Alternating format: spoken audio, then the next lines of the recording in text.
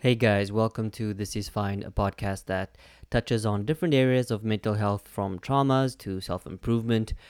And I, your currently unbothered host, unpack insights that may provide some direction as you navigate this thing we call life.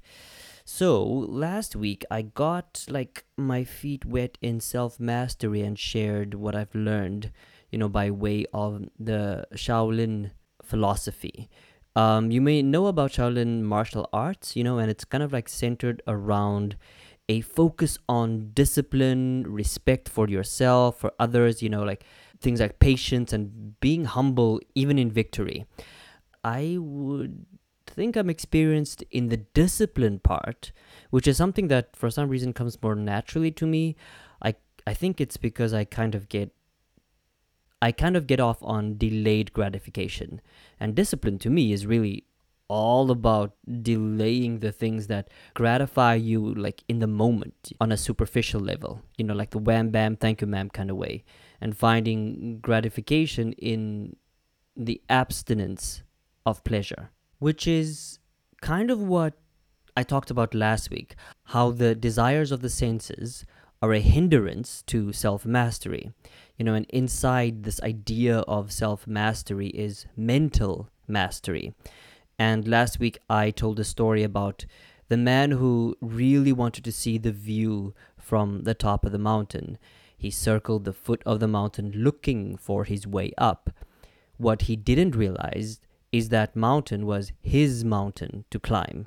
Only he can find, his way up there. And in life, you can ask for advice, you can learn from other people, but at the end of the day, it's your life, it's your mountain. And if you want to climb it, girl, you better get to it. Put those boots on and start walking. Yeah, it's your mountain. You have to start at some point. And last week we touched on sensual pleasure, which is the first hindrance to self mastery. The next, I think I want to try and tackle the second and third one, which is ill will and aversion, and the third hindrance is dullness or heaviness. So I'll start with ill will and aversion. For some reason, I really love the sound of those two words together, ill will. I don't know, those two words just feel like they have such a depth behind them. It's almost like I can't explain it, but maybe it will come out as the show progresses. So describing ill will is a specific state of mind that I think arises from negative emotions. Like ill will is in a way animosity. It's bitterness. And to be honest with you, as I always try to be on the show, I think I have good experience with harboring ill will. Um, and I kind of feel like out of the sister animosity and the brother bitterness, I'm more acquainted with bitterness.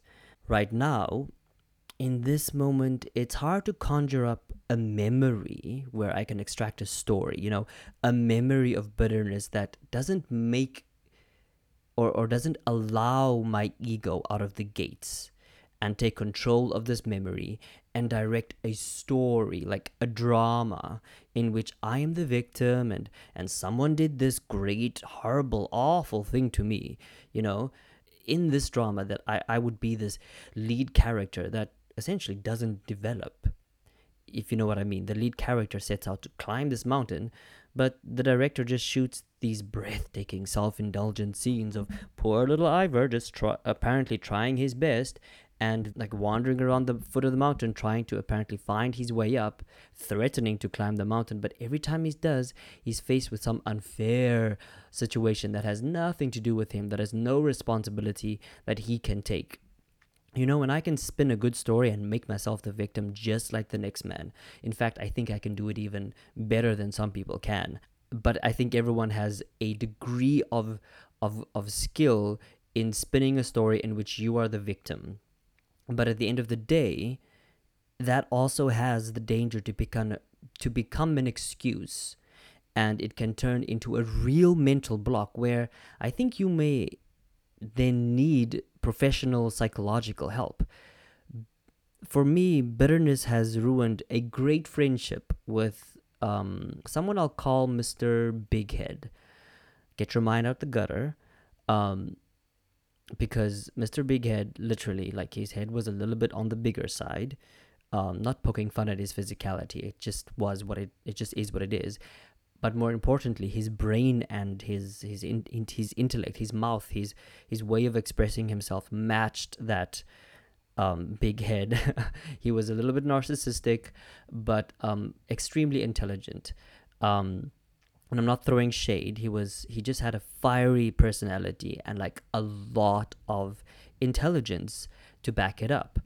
And we clicked on that intellectual level, even though, I kind of feel he was, I felt insecure in a little way because he was a lot more like intelligent and educated than I am. But I also know that education doesn't equate to intelligence. And before anyone asks, there was nothing romantic going on between us because, as far as I know, he's straight, or I assumed that he was straight, and I was not done bedazzling the stunning, gag-inducing closet that I wanted to come out of. But we had one of the most open connections that I've ever had. I mean, apart from me not coming out, but I'm pretty sure he knew. But we had one of the most open connections that I've ever had with someone, and he's a big reason that I have this kind of metacognitive analytical thinking skill, because he's the person that introduced me to Eckhart Tolle like 10 years ago. Now, Mr. Big Head used his brains and his skill, and he started a business, and I was working my way up to join him and help him build his business and become a partner, like do things together. And because he saw the potential and he saw my skill. And then along the line, he chose someone else. And this is the part that I hate telling, that I get a little bit weary of and uncomfortable of, because I kind of feel like I'm playing the victim. He chose someone else and he didn't communicate that. Like, life happened, things happened that way. And from my perspective, it was hurtful. I was hurt. But I got over it, or so I thought, and things were fine. But as time went on, I realized in hindsight that I was harboring bitterness. I was harboring that hurt, and it just transforms into bitterness. It started to grow and grow, and as it grew, I spoke to him less and less, and he got busier and busier, and my bitterness festered and grew to the point where I found myself wishing that he fails at his business. Like, what's that about? It's ill will. That, like, I was hoping that all the hard work he put in would just crumble. And even saying that now, like admitting that, just really conjures up a kind of strange, uncomfortable, like, taste in my mouth, sort of like the bitter medicine you used to get as a kid, and it left this, I would almost say, like, specific liquid, slightly coppery aftertaste in your mouth. But to get better, we need that bitter medicine. It's just that the bitterness had become ill will. I was ill in a way, and I needed that lesson. I needed that medicine because if I had thought to communicate how I felt, I wouldn't be so out of communication with him now. So the question that may come up for you is, like, have you tried, like, sending him an email, a text? Have you tried communicating? And yes, I have tried numerous times over the years, but there's been no response. And at some point, I stopped trying because I kind of think that me holding on to that bitterness and resentment and all the other things has, I guess, hurt him because, well, I didn't communicate that, and there was no reason for cutting him off. So I guess that's my cross to bear, right? Or the devil that has to dance on my back. But holding on to that bitterness, that resentment, and all those other things, that ill will, is something that has hindered my journey. And see, that right there, this is why I fucking love talking about this kind of stuff.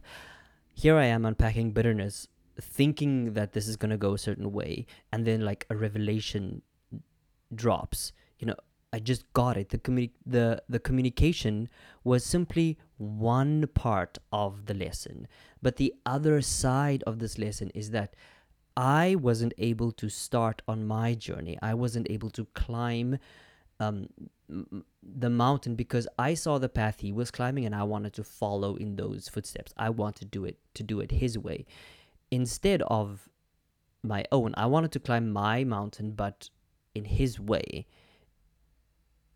if that makes sense. I never thought of that. See, leave your ego at the door.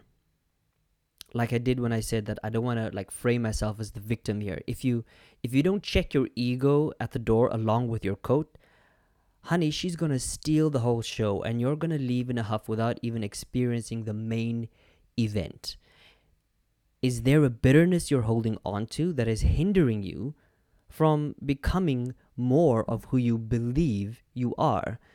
Because there is always going to be a million fucking reasons why you can't do something.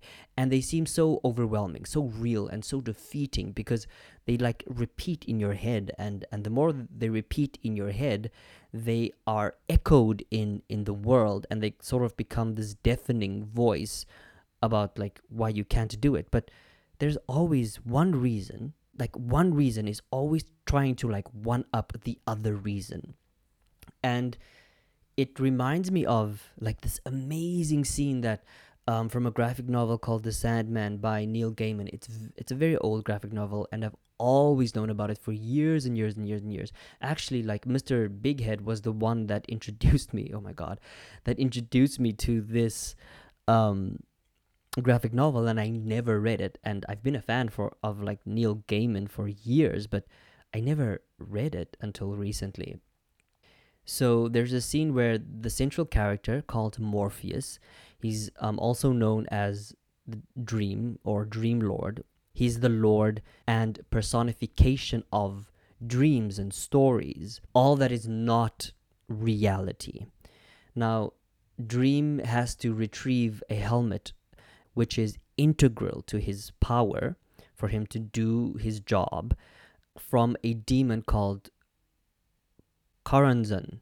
I think it's very hard to pronounce that. It's Choronzon. Choronzon. In their scene, in their fight, they sort of embody a creature that outsmarts the other. Just like I said, how you have a negative reason that one ups another negative reason, or a reason why you can't do something. So in their fight, they embody a creature that outsmarts the other or has the upper hand on the other. And this is a battle of intellect and wit, and not a battle of like magical power and blood and actual fighting. So it starts off with Choronzon the demon saying, "I am a dire wolf, prey stalking, lethal prowler." Morpheus, "I am a hunter, horse mounted, wolf stabbing." Choronzon, "I am a horsefly, horse stinging, hunter throwing." Morpheus, "I am a spider, fly consuming, eight-legged." Choronzon, "I am a snake, spider devouring, poison toothed." Morpheus, "I am an ox, snake crushing, heavy footed." Choronzon, "I am anthrax, butcher bacterium, worm life destroying." Morpheus, "I am a world, space floating, life nurturing." Choronzon, "I am a nova, all exploding, planet cremating." Morpheus, "I am the universe, all encompassing, all life embracing." Choronzon, "I am anti-life, the beast of judgment. I am the dark at the end of everything, the end of the universes, God's worlds of everything." "And what will you be then, Dream Lord?" Morpheus, "I am hope."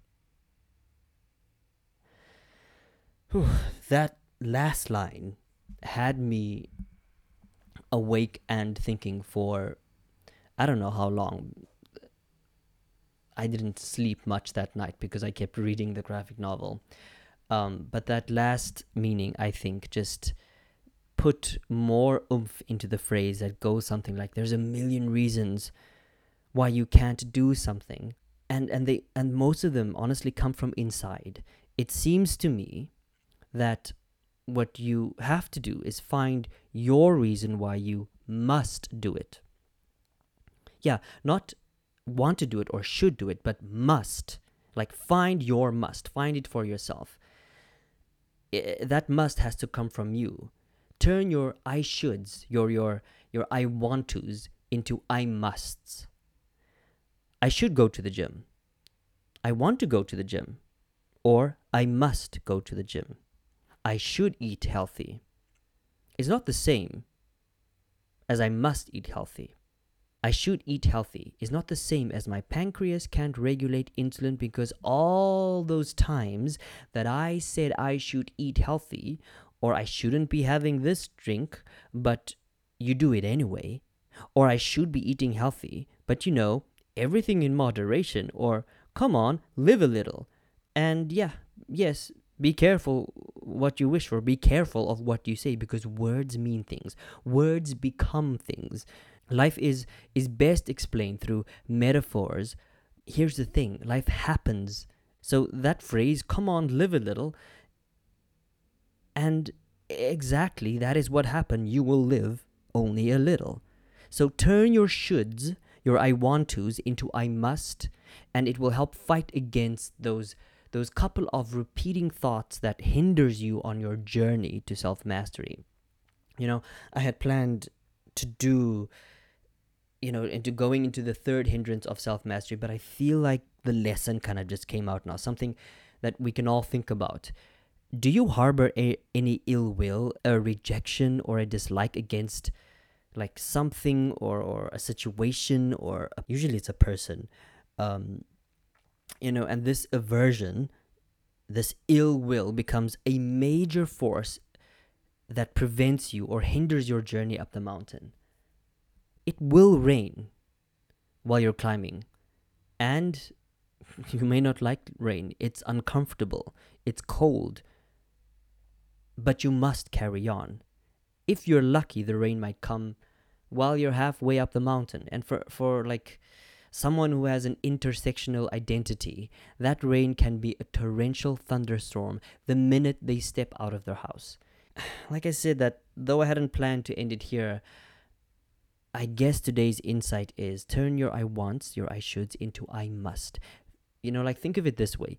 Bitterness and aversion, or ill will and aversion, are sickening twin sisters, sly of wit, and they stand in your way to self-mastery. Arm yourself with your own I must reason. I must because. And you may find that ill will and aversion stand down without a fight once you find your I must. Thank you everyone so much for listening. I hope that you learned something out of that. I think I'm going to keep doing these episodes where the preparation is minimal, but there's a central idea that I want to share or talk about, and the memories and stories that come are rooted in the moment. And in the spirit of that, I think my mental health advice is simply this. If there is something you want or think you should do to improve your life, change your word use. That's right. Just think about changing your vocabulary around the way you talk about things. Flip the script, girl. Like, say, I must. Say simply that. Don't say it to other people. Don't share it with other people. Say it to yourself. And you will find that pretty soon you actually start taking action. And then other people can see the change. You won't have to tell them about it. So, from the bottom of my rainbow-colored heart, I appreciate you listening. And if you have a question, advice, or a story you want to share on the show, shoot me an email to fineisthis@gmail.com. That is fineisthis@gmail.com. And your message may just be read on the show. If you like this episode, give it a 5-star review. It really, really helps me and it gives me a little bit of external validation, which I think is healthy. So until next time, drink your water, okay? Make your bed. And you know that one spot you have in your home, where you pile up your clothes, like it's a chair or on your bed or somewhere? I know you know what I'm talking about. Go and put those away. Okay, bye bye.